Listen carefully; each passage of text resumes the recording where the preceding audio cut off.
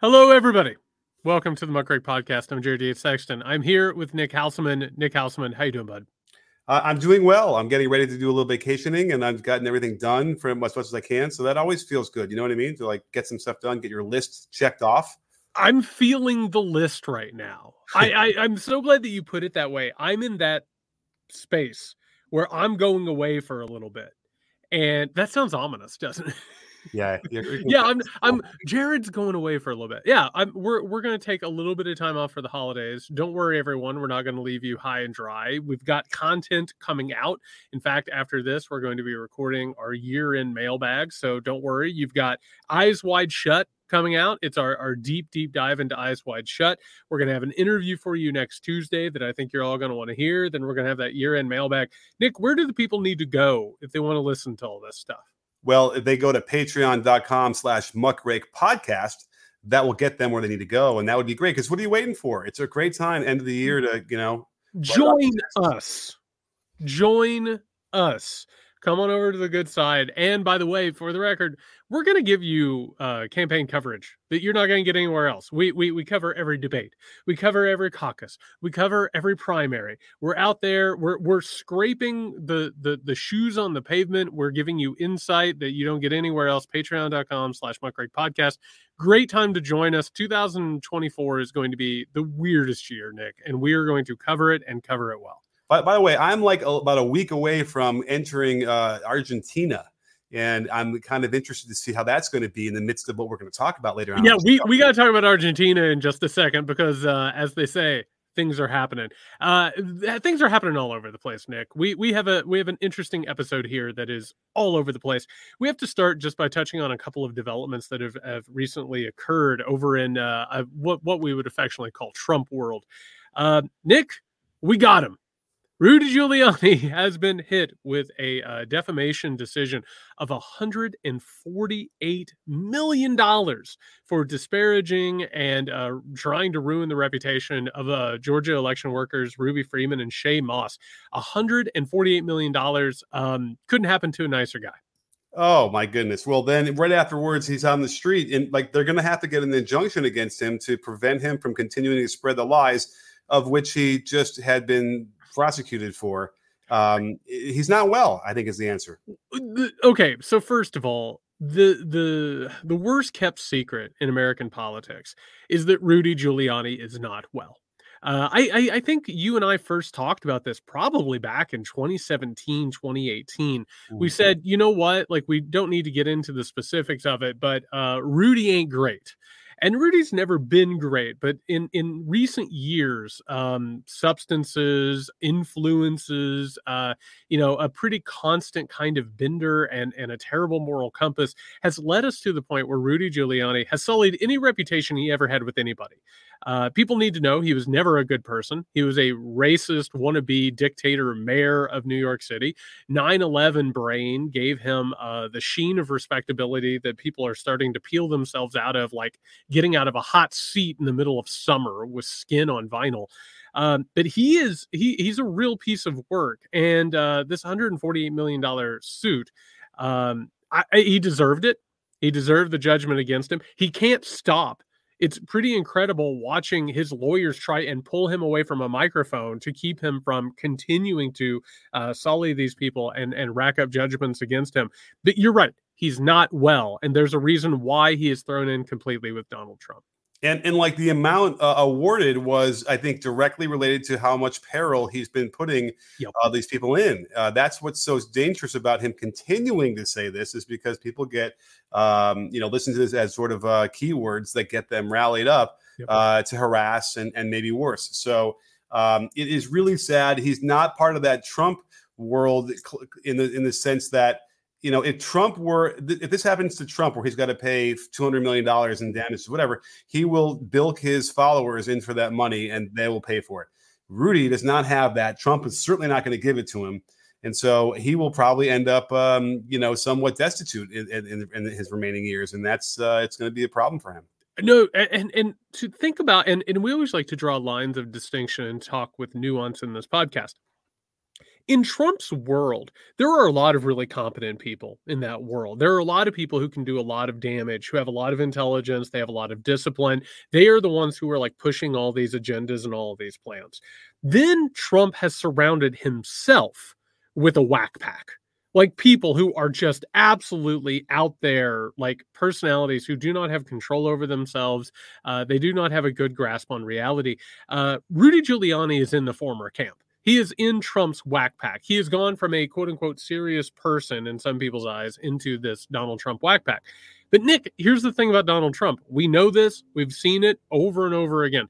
He will throw your ass overboard in a second's notice. Donald Trump isn't going to help him pay the $148 million. He's probably, I think he's done one fundraiser for his legal fees, but I don't even think that was even half-hearted. I don't even think you could call it that. Rudy's out there on his own. He is reaping the rewards of a path that he has chosen, and it's going to be really bad for him. I'll just say that. It's going to be a bad situation for Rudy Giuliani. Yeah, you would hope that he would be a cautionary tale to other people who want to get into the orbit, but I don't think so. I think that most people who get into Trump's orbit probably figure, oh, Rudy's old. He's, that's not going to happen to me. I'm not going to let anybody get one over on me. And then sure enough, then you're Mark Meadows and you're stuck in a lot of other legal problems. So you'd hope that all these suits would be some sort of warning sign to people who think that they can, function well out of their relationship with Trump. It's important, before we move on to the next part of the story, Nick, to always point out there are innocent bystander people who are being affected by this. Ruby Freeman and Shay Moss did not deserve what they got. Neither did any of the other election workers or doctors or any other experts who have been focused on by these people. Rudy Giuliani, Donald Trump, and others like them have continually turned the eye of Sauron onto them. And put them and their families in danger. And it's despicable, and they deserve this. Speaking of Donald Trump, Nick, and speaking of poorly held secrets, it is now being reported, something I think that we all knew deep down. It's one of those things, like the story came out and we're like, yeah, obviously this happened. It has come out that during Trump's presidency, a very, very important secretive binder full of what has been called raw intelligence and sensitive materials regarding the Russian election interference of 2016. It went missing, Nick. I'm just gone. Nobody knows where it's at. The intelligence community is obviously incredibly upset. This raw intelligence probably included information that would out agents, that would expose operations, and would undoubtedly, and hear me out here, this is weird, Nick, probably help Russia out. I don't know. It's really strange that this happened. And as I understand it, the Russian interference information is a very small part of the binder, which is extremely thick and a lot of pages about a lot of stuff. So you have to be, worried about what this all means in terms of was this kind of intelligence that Russia could have used, if they were going to maybe invade another country, perhaps. I don't know if that helped them or not. It's just here's the interesting thing is we've known about the documents he didn't return, and we've had a pretty good sense of sort of like what they were and how much and this and that.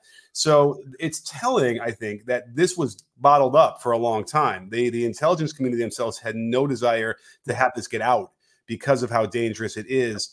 Perhaps they were also hoping that they could still find it, right? And at this point, maybe it comes out because they realize it's not gonna be found. Perhaps Mark Meadows, it was reported that Cassidy Hutchinson said that he had it on the way out.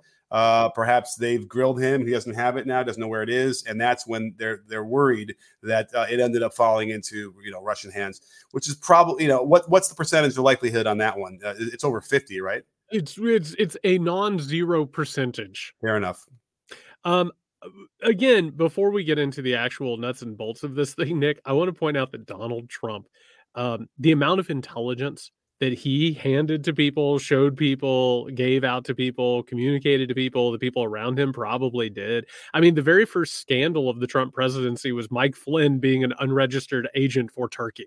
Like that was immediate. And I don't even think it was a couple of days. You remember this when he had like Russian diplomats in? Is basically like, let me tell you a bunch of things that you need to know. Here's my barometer would be if Kid Rock is telling you maybe I shouldn't see this kind of stuff, then I think that's probably where you should stop. I went down a Kid Rock rabbit hole the other day, Nick. I was like, what's Kid Rock been putting out music wise? Here's a spoiler. Bad stuff, really bad stuff. But no, it is a thing where this guy does not respect intelligence, and nobody cares. So never let the Republicans tell you they care about national security. Again, it's bullshit. But if you actually take a look, this story would not be coming out unless the intelligence community wanted it to come out. That meant that in the past 3 years that Joe Biden has been president, they have been clearing up the trails in order to make it okay to admit that this material was lost. That means that they did not want to validate any of the material within this binder by saying, hey, we lost this thing, right? Because that gives an advantage to whoever might have grabbed it. But that tells you, first of all, that the intelligence community admitting this, they understand that Donald Trump is a danger to national security. They would not be talking about this if that were not the case. Also, while we're talking about this, I just want to remind everybody, just out in the ether, Nick, we talked about this on a previous podcast. During the Donald Trump administration, the CIA sure lost a lot of agents out in the field. A lot of them ended up getting their cover blown, and a lot of them ended up getting dead. Like that is the truth. And that is like, I'm just mentioning that, Nick. I'm not drawing any lines. I'm not crossing any T's here. I'm simply saying that those are facts. And we'll just leave it at that. Well, here's the thing. He would never get a security clearance again. Never. And he probably wouldn't have gotten one to begin with. And so I think maybe the lawmakers now need to pass that law where you cannot be a president if you cannot pass a security clearance, which you would have to do way ahead of time before, like now, like DeSantis and all these guys in the primaries. Hold on. I want to say though, Nick, the person who fears government overreach, that scares me. Do you know what I mean? Like, I know where it's coming from, but I do not like the idea of these people having a veto over who can run for president. That's my concern there, but I agree that the spirit of that idea is right. Yeah, I hear you. Because I guess if they don't like you, they could just make some shit up and then of course you run for president. I guess. I guess the process would need to be bipartisan and transparent, yada yada. We saw with Jared Kushner, who had a very senior position in the White House, really couldn't get a clearance because of all his shady finances that would leave him open to blackmail and whatnot. Plus the fact that he was in every second he got was trying to do business on the company, on the government dime. Right. And so you're right. That's a tricky one, but man, it's a tricky one. That's the problem. You got to reform everything in order to make things work at all. Basically. Yeah. And the worst part about it is that there's no question that Trump won, running on security, with Hillary and her emails. And it won't have any effect. We'll have to get into, I guess, the people want to vote for him, because we didn't even talk about, are we going to talk about what he's been saying recently at his rallies? It never ends. It never ends. It escalates every single day. Yeah, and it's the things we've been talking about again, but I think we had predicted this, that it was going to get worse. It's going to get worse. So the poisoning of bloodlines is a thing that right out of Mein Kampf. And wait, is it bad if a demagogic leader is talking about poisoning the blood of a people? Does that like ring alarm bells? I don't know. I'm a simple caveman lawyer. It's not. Here's what's not bad. Here's what's bad about that. And first of all, it is bad that he's saying it. But what's worse, I suppose, is the reaction at the rallies to those lines. I love it. So there's a lot of people in this country that really, really like that idea and are embracing fascism, and they're embracing, Hitler, Nazism. And at some point, if there's enough of those people, then that's what this country becomes, right? And we can't really get in the way. That's what the democratic process is demanding, and that's where we start talking about, I guess, leaving this country. Oh man, I didn't like the way that segment went. Let's move on. In our next story today, Nick, we have officially reached the rats leaving the sinking ship portion of the Ron DeSantis presidential campaign. Again, this is a really, really important thing that we're going to talk about later when we're actually going through our year in review. Ronnie Dion is not doing well and has one of the most historically terrible campaigns that's ever been run. This entire strategy hinged on a super PAC called Never Back Down. Never Back Down has absolutely fallen apart. It's hemorrhaging people. The amount of money that's gone through. At one point, Ron DeSantis had a $269 million war chest. That's right. Over $250 million has been wasted on this abysmal campaign. Recently, Jeff Rowe, who is one of the architects of the Never Back Down PAC, he sent in his resignation. He said, I'm done. It's not a coincidence, for the record, that this is happening just a few weeks out from Iowa. For anyone who isn't familiar with the rats leaving the sinking ship stage, this is where people understand that it's a fait accompli, that you are not going to win, that things are going to fall apart, and you want to say, hey, I got the hell out of there before things got really bad. This is the first horseman of the apocalypse of the Ron DeSantis campaign. I'll just say that. I was just thinking about this and help me fill this in a little bit, because I would say that the Barack Obama campaign in 2008 was probably a little bit similar to this in terms of where they started, right? Hillary was running. It was going to be, there's no way there he was going to beat her.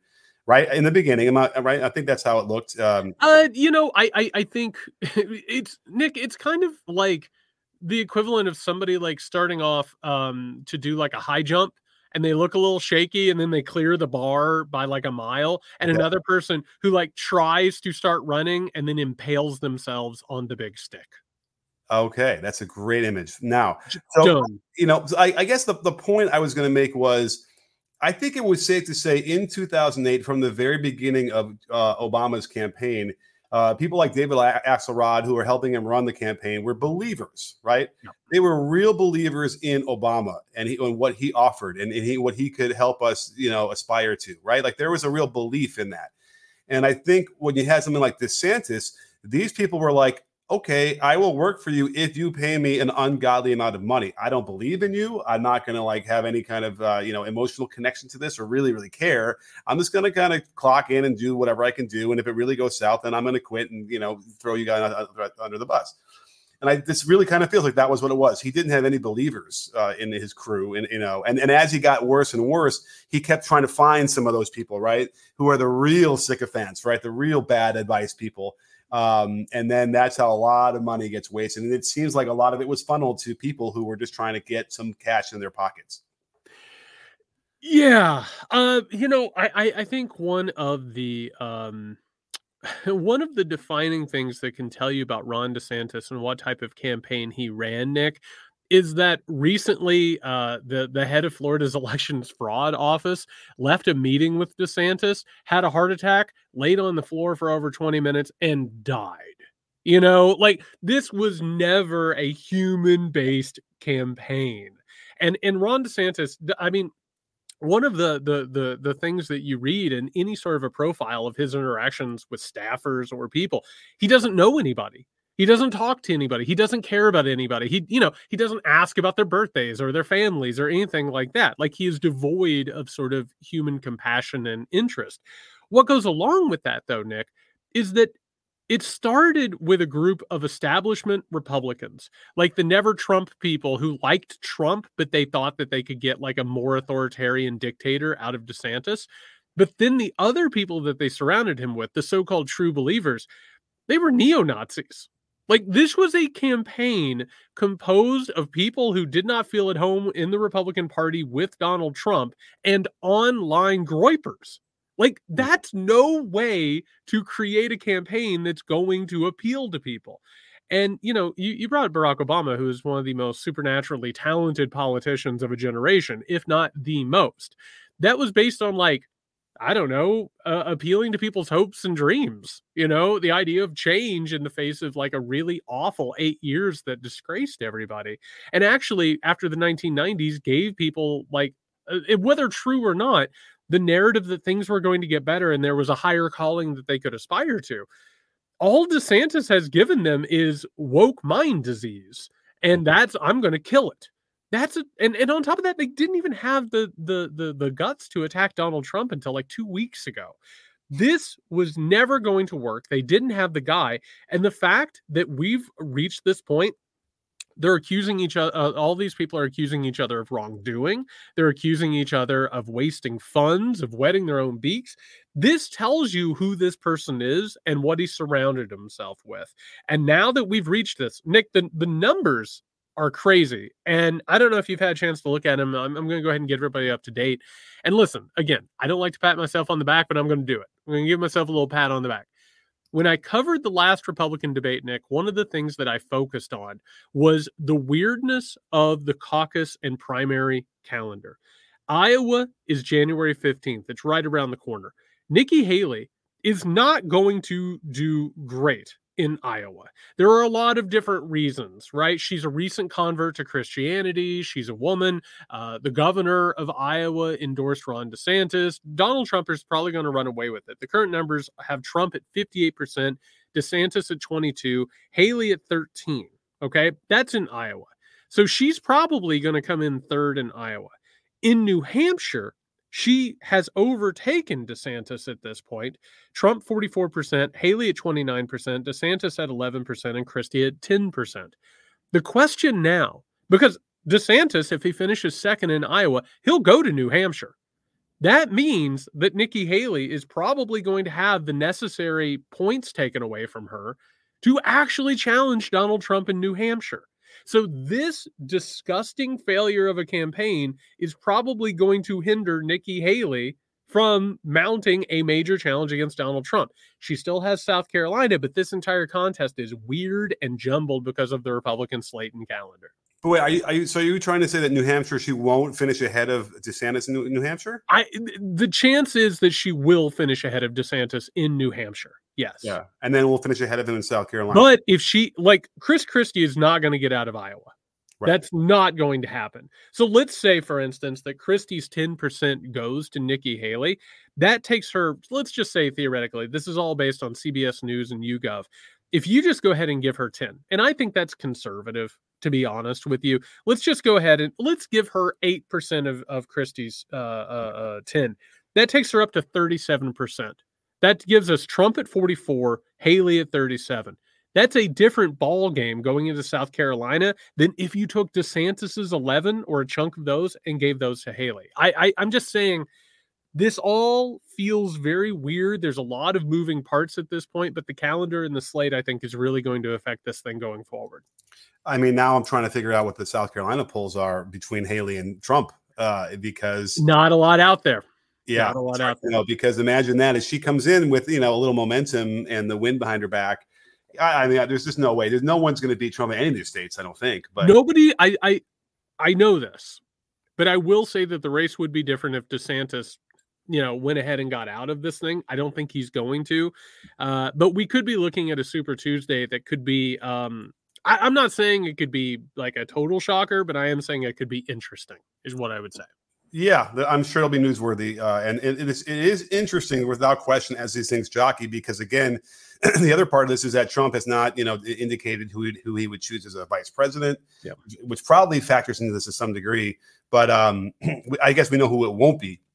And so at any rate, it is sad. I suppose we spend enough time on DeSantis' campaign, or a lot of time on it, is because it's almost like how not to run a campaign.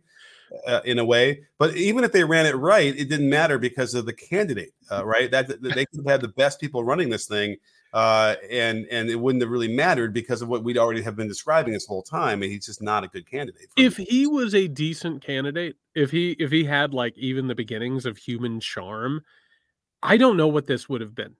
You know what I mean? I really don't know, because Iowa could have been a standing ground against Donald Trump. I mean, Iowa wants to move away from Trump, and DeSantis was the one who could have done it there.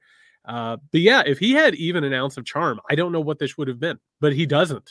That's just it. He doesn't. I know you had broken it down for me before, because I know I had I was mystified about how he ever won Florida. And it's a really clear answer, I'm sure, right? But like, it really, it feels like this is going to hurt his Florida, chance if he wants to continue being the governor and run again. Well, no, he can't run again. What he'll do is he'll probably try and run for Senate at some point, but God knows it. Like it behooves him to not get destroyed in Florida by Donald Trump by over 40 points. Wow. He needs to get out before that. And, the whole point of this is the Democratic Party of Florida really, really screwed the pooch here. The fact that they allowed Ron DeSantis to gather around him basically a cult of personality and a dictatorial governorship, that's on the Democratic Party, both the national and the Floridian Democratic Party. Fair enough. One of the most fascinating stories in a very long time. I will remember the Ron DeSantis campaign. I can't wait until he drops out. We can do we can do the autopsy at that point. All right. Speaking of weird people, Nick, ProPublica will not leave poor Clarence Thomas alone. They have got his number. It's like Herschel Walker with Roger Sullenberger over at Daily Beast. Like it's like a dog just snapping at somebody, not letting go. ProPublica's Justin Elliott, Joshua Kaplan, Alex Majerski, and Brett Murphy have released a report regarding Clarence Thomas's both public and private signaling to donors within the Republican Party, the Supreme Court itself, and also the Republican Party writ large back in the early 2000s. Apparently, Thomas was signaling all the way back then that, I don't know, he wasn't getting paid enough. Back then in 2000, he was making $173,000, which is the equivalent, Nick, if you want to feel bad about inflation, that's the equivalent of $300,000 a year at this point. Is that right?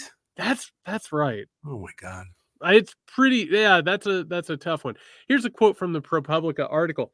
In early January of 2000, Supreme Court Justice Clarence Thomas was at a 5-star beach resort in Sea Island, Georgia, hundreds of thousands of dollars in debt. After almost a decade.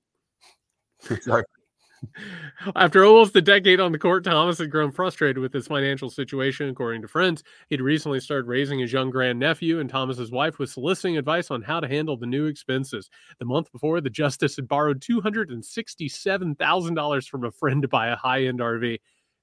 Give it to this guy. He loves his RVs. At the resort, Thomas gave a speech at an off-the-record conservative conference. He found himself seated next to a Republican member of Congress on the flight home. The two men talked, and the lawmaker left the conversation worried that Thomas might resign. Congress should give Supreme Court justices a pay raise, Thomas told him. If lawmakers didn't act, one or more of justices will leave soon, maybe in the next year. Nick, that's right. Clarence Thomas, back in 2000, basically blackmailed the entirety of the Republican Party, the Supreme Court, and every Republican donor to pay off his debt and to corrupt him. He literally begged everyone to corrupt him. And you want to hear something wild, Nick? Yep. It worked. You know why it worked so well? The timing is important of this, right? What was going on in January of 2000? I can't even imagine at this point what possibly was cooking up in January of 2000 that would completely change the history of the nation. So I was actually saw Al Gore speak at a high school that I was substitute teaching at. It was later. It was probably in the summer of the 2000. But remember, I think what he was preying upon, and this is why the timing is important, was it looked like Al Gore was going to beat George W. Bush in the presidential. Wait. Correction, Nick. He did beat George. Oh, okay. Well, let's get to that because right. It just so happens that Clarence Thomas got to decide who won that race later on in that year. Yep. And so this is really why he becomes a little bit more nefarious than a guy who all of a sudden woke up after, 10 years of being a Supreme Court justice and realized, shit, I don't get paid a whole lot. I thought I got in this to actually make some money. Like what did he think after, when he first got the job and committed his whole lifetime to doing this job, that, all of a sudden he's like, oh, I want money. And then that timing is really important because I think he realized there was pressure on everybody to maintain that because they thought. That's called recognizing leverage is what it is. And if he were to resign when Gore was in presidency, then they lose that seat and becomes a lot less conservative. So this is a manipulation of all manipulations. I guess I want to give him credit. I didn't think he was that smart, but that's a pretty smart move. Well, I to be fair, I don't think he dreamed this thing up for himself. I mean, Jenny Thomas, very shortly after this, landed a 6-figure gig at the Heritage Foundation. I mean, she has done a really good job of understanding exactly what she can do because her husband is a Supreme Court justice. This is, Nick, we talked about George Santos. We said, probably the greatest liar and grifter that we have seen in Congress. The Supreme Court has been a bastion of grifters, from the very beginning.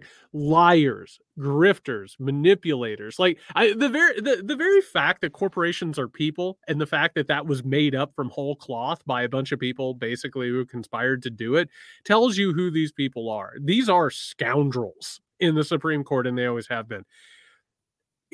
Clarence Thomas is on the Mount Rushmore of the most scoundrelish Supreme Court justices of all time.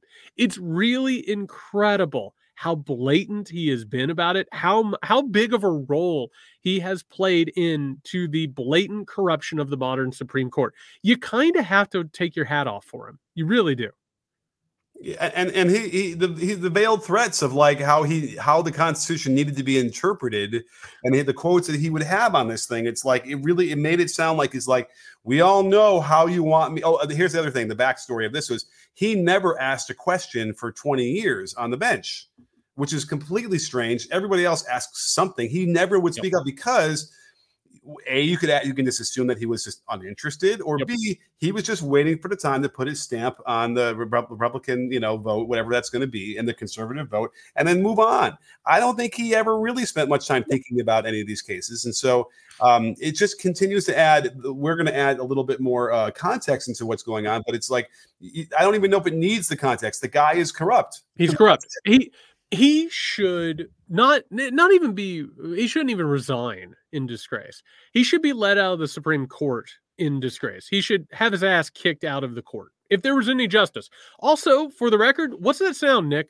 What? Oh, crickets. It's absolute crickets as the Democrats say nothing about this, as they don't act on this whatsoever, as this hasn't even become a campaign issue.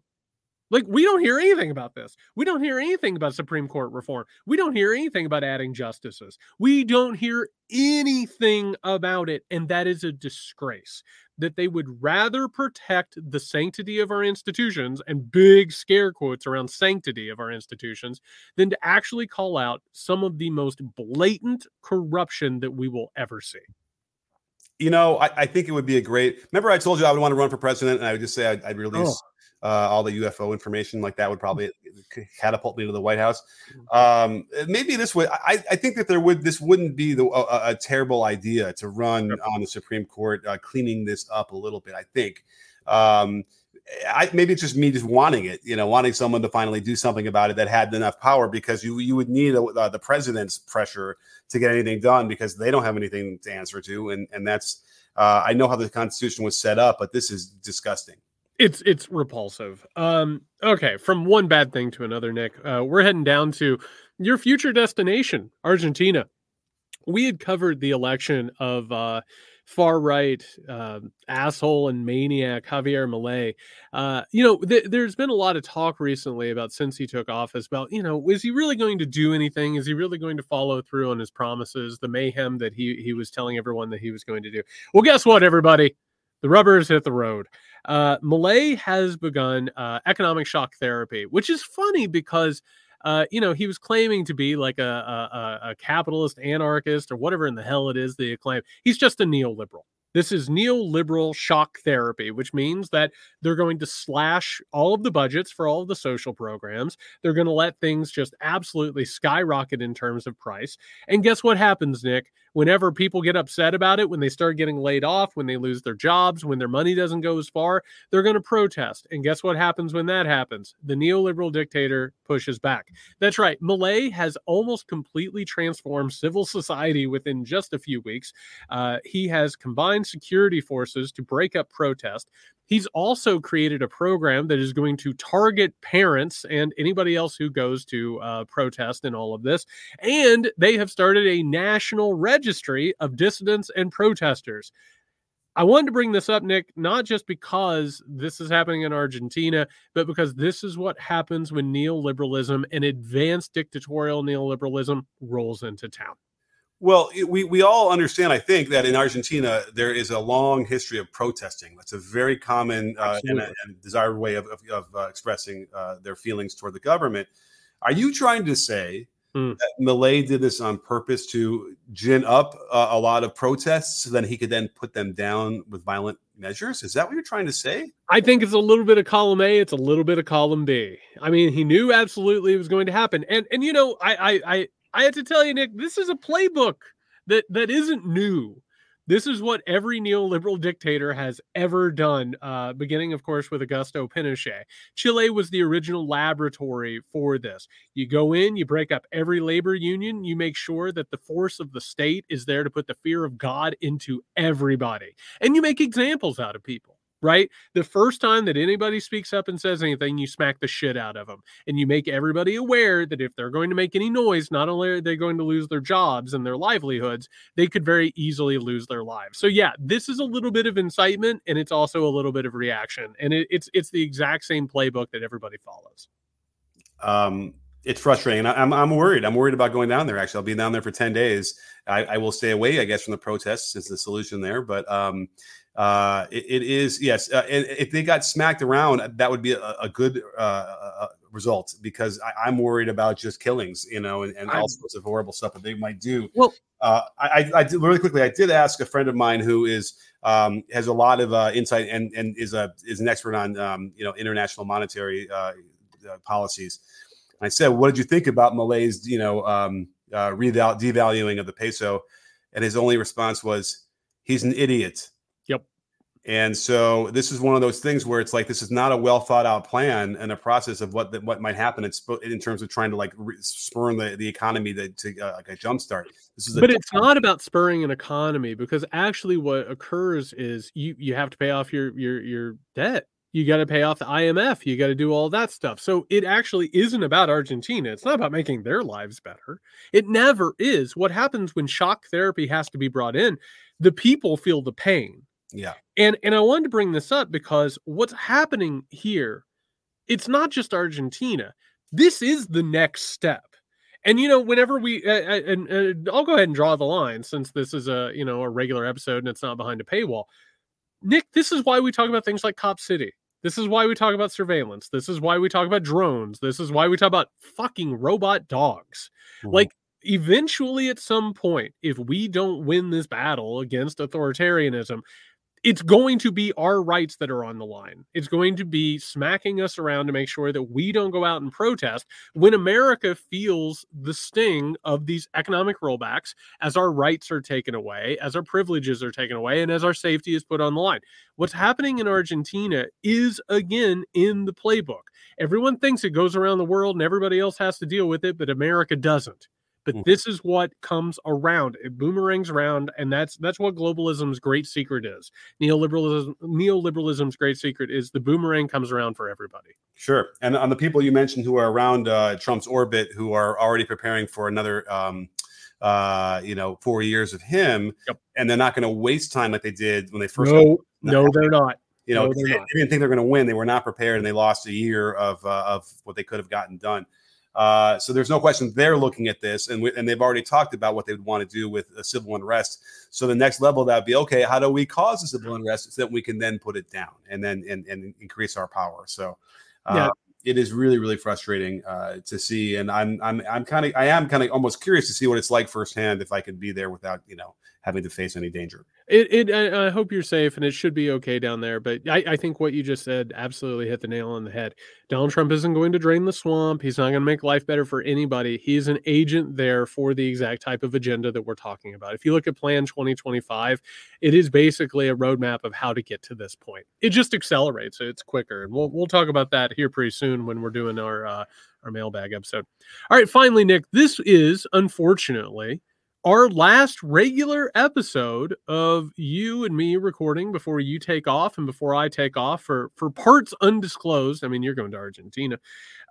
We decided that we are going to do a quick year in review as we start looking towards 2024. The two of us have picked what we believe are the three biggest stories coming out of 2023. Like, what are the things to pay attention to think about as we move forward? Let's unveil them together. Do you want to do a thing where we just randomly throw them out? Do you want to do it in reverse order? How do you want to do? Well, I mean, let me just, I guess, clarify. And by the way, this is our, I forgot to tell you, this is our episode 250 of the regular. Episode 250. That's a lot of episodes. Yeah, I mean, it's probably a little bit off because we're out of town. I don't have all the folders and sure, but somewhere around there. Anyway.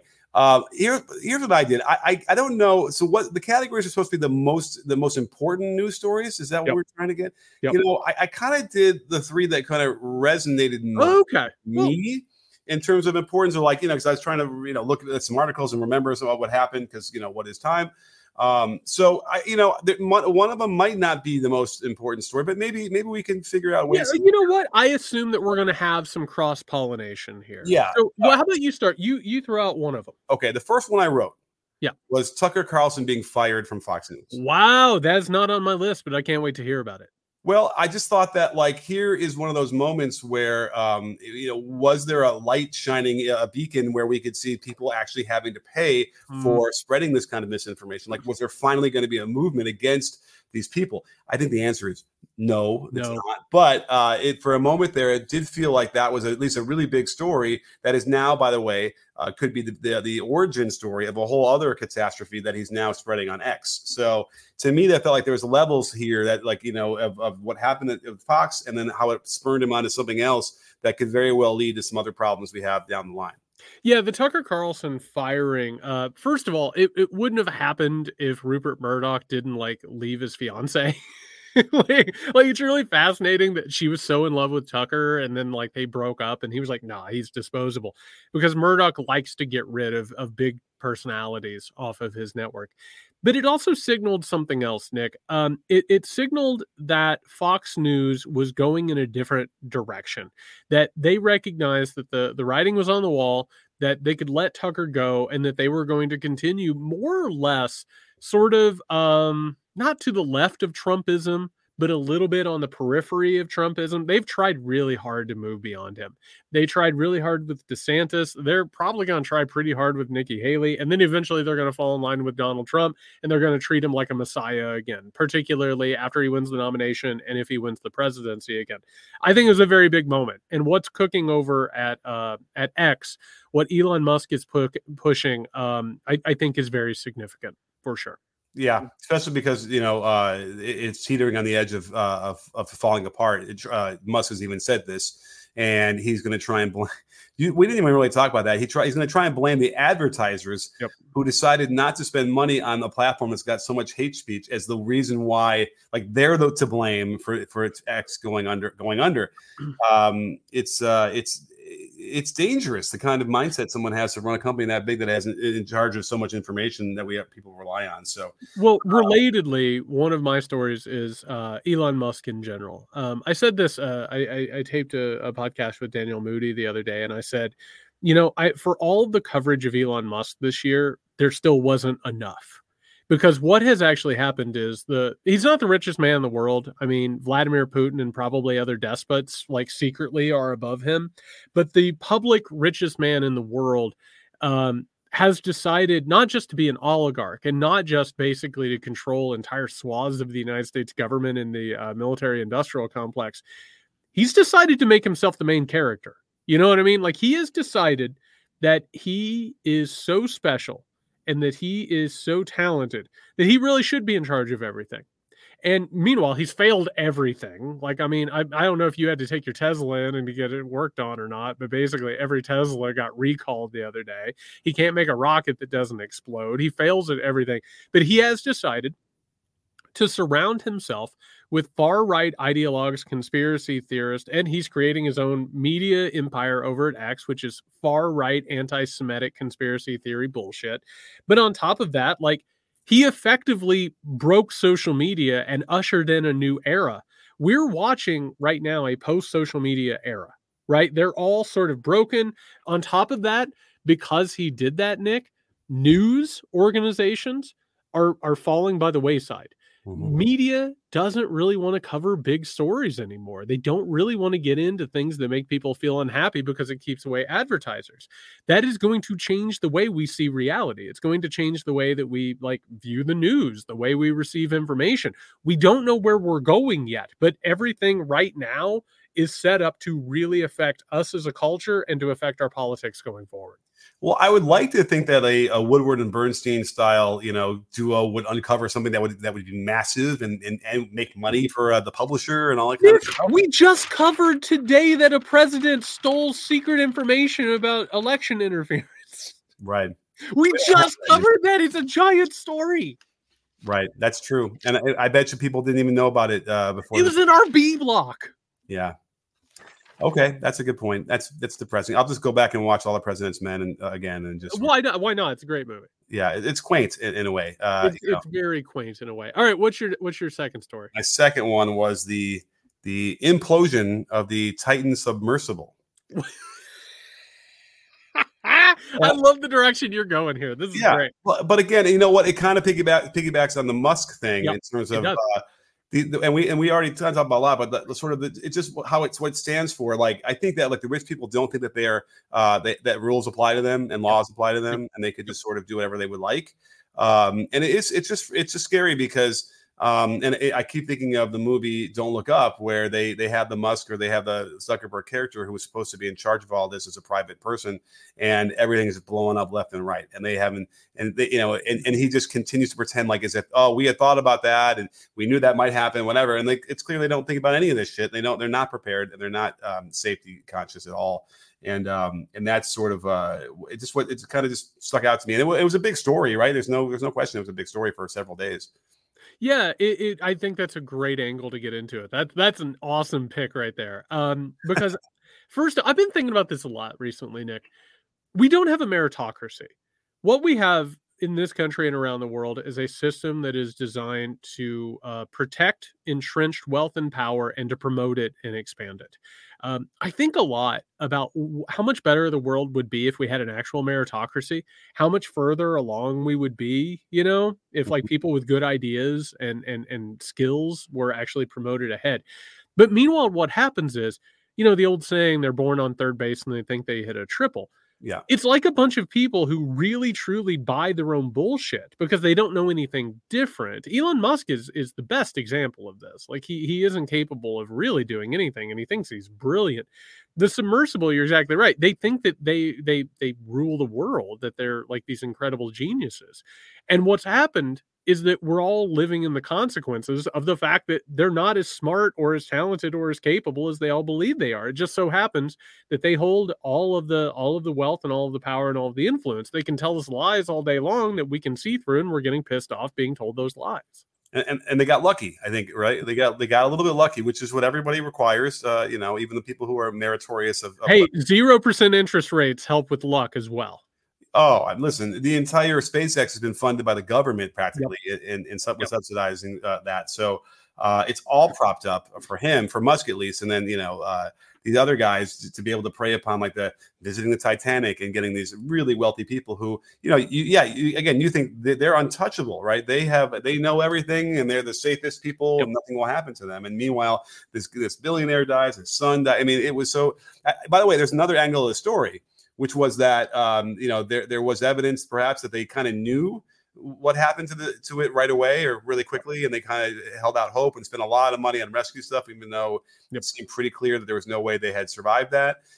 That's interesting. It does and by the way, for whatever reason, it channels the Malaysian airline flight that disappeared. We never really found out what happened to that, and that came up in the news again this year, again with other interesting stuff, which ruffles my conspiracy feathers. So. All of those things touch upon it, which why it makes it kind of notable in my mind. Yeah, I couldn't agree more. My second story, Nick, is the Trump campaign, or what I guess you would call the Trump campaign. He's not really campaigning for president He's not really, I mean, he's barely been out there at all, a few dozen events that he's, lackluster at. He doesn't really put any energy into it. Meanwhile, he leads in all the polls. He's not going to any of these debates. It looks like a fait accompli that he is going to be the nominee of the Republican Party. But what is he doing? His rhetoric is escalating every single day. He is openly embracing dictatorial ambitions. Meanwhile, Nick, the Republican Party, that civil war that we talked, I think we talked about this before the beginning of 2023. I think we were talking about this back in 2022, that this was coming, that this is like where the Republican Party was heading toward. They have no idea what to do. They're still severely split between all of these different ideological camps, and they're going to absolutely come behind Donald Trump again, and they're going to use him for all of their ambitions. But the bigger story behind all of this, Nick, and the acceleration of what's going on in this country, the story that I'm going to take 2023, what I'm going to take away from it in part, one of the biggest lessons, is how few lessons have been learned. We are still seeing the media. We're still seeing politicians. We're still seeing people who have not learned from the past 7 years. And that upsets me. That hurts, because that is one of our main missions for doing this podcast, is to try and inform people and try and change discourse. I think we've done well in certain aspects, but there are some people who are not going to even open their own eyes, because opening their eyes would be too painful. And I think that's something that I'm going to think about for a very long time. Yeah, I mean, the horse race-ification of this is what has always existed. But when you take someone like Trump, it just normalizes things. So nobody even thinks twice about what he's been saying recently with the rhetoric. We know it's going to continue to get worse. And that's the thing. Like, in theory, there's so many people in America that would say, I'm not what he's saying about bloodlines being, tainted by immigrants or whatever. That's not what we're about. You could find, a vast majority of Americans that would believe that. I still believe that. But meanwhile, it's normalized, and no one's going to react weirdly about it. They're going to shrug, and then the next person that comes along. That's what we were always been warning about, is that DeSantis failed miserably at it, but there's going to be someone much better. Well, I'll tell you what I've decided on this. I've figured out, Nick, is it's still Trump. It's going to be the people behind him who have figured it out, and how to use him more effectively, how to use him more as a puppet.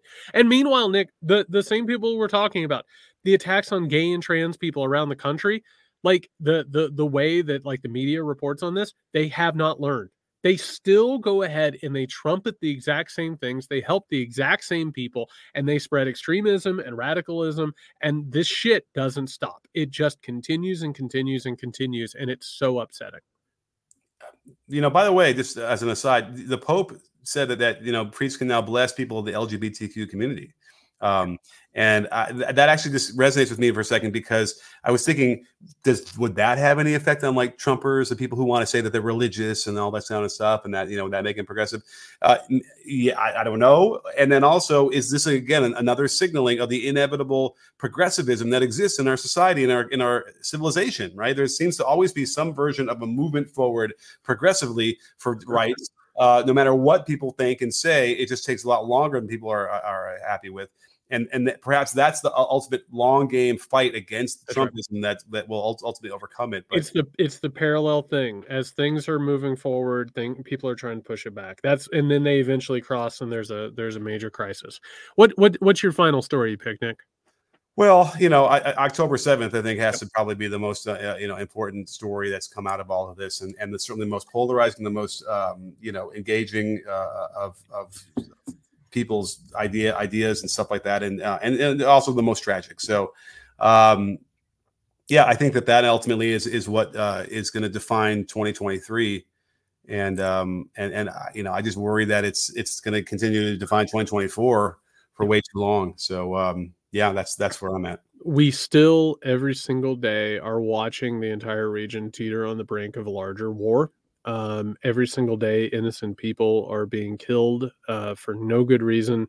I look at this, Nick, and I think that it's a larger story as well. It also encompasses the fact that China has created its own alternate organization of countries, and they're pushing all the different buttons and all the sensitive places. They're basically testing the United States and its capabilities and resolve. Meanwhile, I mean, Joe Biden and the administration, every single day you hear more and more about how they can't make Netanyahu stop doing this, and they have no idea how to handle it. Like, it is very much, to me, it feels like the moment where Rome looked around. It's like, we can't defend Britain anymore. Good luck, everybody. Take care of yourself. Like, it feels on one hand like a historic tragedy every single day that needs to stop. On the other hand, it feels like something is gaining in momentum here, and that's why I chose it as well. We're on the same page with that. This is going historically. This is going to be a major moment. Depending, even if it ended right now, it still would be. There are going to be reverberations in terms of coalitions that are going to be destroyed. This isn't going to simply just go away, and it's not going to just end up just fine. There's no other way to put it. This is a fucking mess in every way, shape, and form. And it's also an existential crisis for Israel. Yes. And Turkey was a really close friend of theirs for a long time, and now they're fighting amongst themselves, and that could crumble again. A lot of the motivation for having allies that Israel has in the region are economic, right? They can all stand to make a lot of money between each other, and if that's not going to happen, they realize there's a problem. Then Israel could easily, the public opinion, without question, is turned against them. And without question, they need to come up with something else, because what they're doing now is really, is war atrocities, and they have to figure out how to be able to. It's Netanyahu, his gang of criminals, and the people around them who are absolutely obsessed with actual ethnic cleansing. They see this as an opportunity to carry that out. Yeah. He needs to go. He needs to be in a jail cell, and he should have been in a jail cell a long time ago. And I'm with you, Nick. I don't. I think you're right. This is really going to go into 2024 and beyond, and right. I don't yet know what the fallout from this is going to be, but it's going to be considerable. I mean, listen, if you talk to people in Israel, I mean, they have compelling arguments about what's going on. Like, you Americans don't know what it's like when we're getting, rockets fired at us every day for, a decade. You don't know what it was like. Everybody here knows somebody directly related to October 7th that was killed. Like, everybody, you know what I mean? That's how close this was to everybody's homes. And I get it, but then sometimes they'll say, like the other day, I got a text from somebody in Israel saying, well, U.S. What did U.S. do in Dresden in the middle of World War II? And I said, well, using another country's war atrocities as a justification for what you're doing is not going to go well. You know what I'm saying? It's not going to be a compelling argument, even though you might have a point. In war, there are casualties, is what I think what he was trying to say in some respects. And sometimes there are gross atrocities going on as well that happen in the name of whatever. But again, I think everybody looking at Dresden, for instance, that killed more people than Hiroshima, would tell you that was a war crime that was committed that no one ever paid for, and it never should have happened, and did not advance the cause of World War II at all in terms of good and evil. So it's a real interesting problem that does make me concerned that if enough people across the entire world decided that Israel didn't deserve to be a state anymore, that could ultimately cause it not to be a state anymore. I don't think Israel as a state is in danger, and I don't think seeing it through that lens is necessary, because what if they, and by the way, if they want, they can stop. Like, at some point, I would love if somebody somewhere would do the math for me. Like, how many lives equal how many lives? And nobody will do it, because that's not the point of it. The point of it is, much like 9/11, to take advantage of a situation and to carry out a political program. The United States and the neoconservatives wanted to go into the Middle East, take a bunch of oil, take a bunch of property, and privatize places like Iraq, which is what they did. Yeah. And Netanyahu and the criminals around him want to get rid of the Palestinians.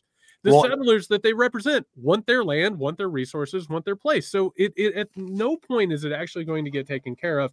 It is an atrocity on top of an atrocity. Well, I mean, I guess the question that I finally have is there a way to dismantle Hamas that will stop killing innocent Palestinians? That's my no, and you're not going to dismantle Hamas. Like, I'm sorry, I hate to tell people that you're not going to.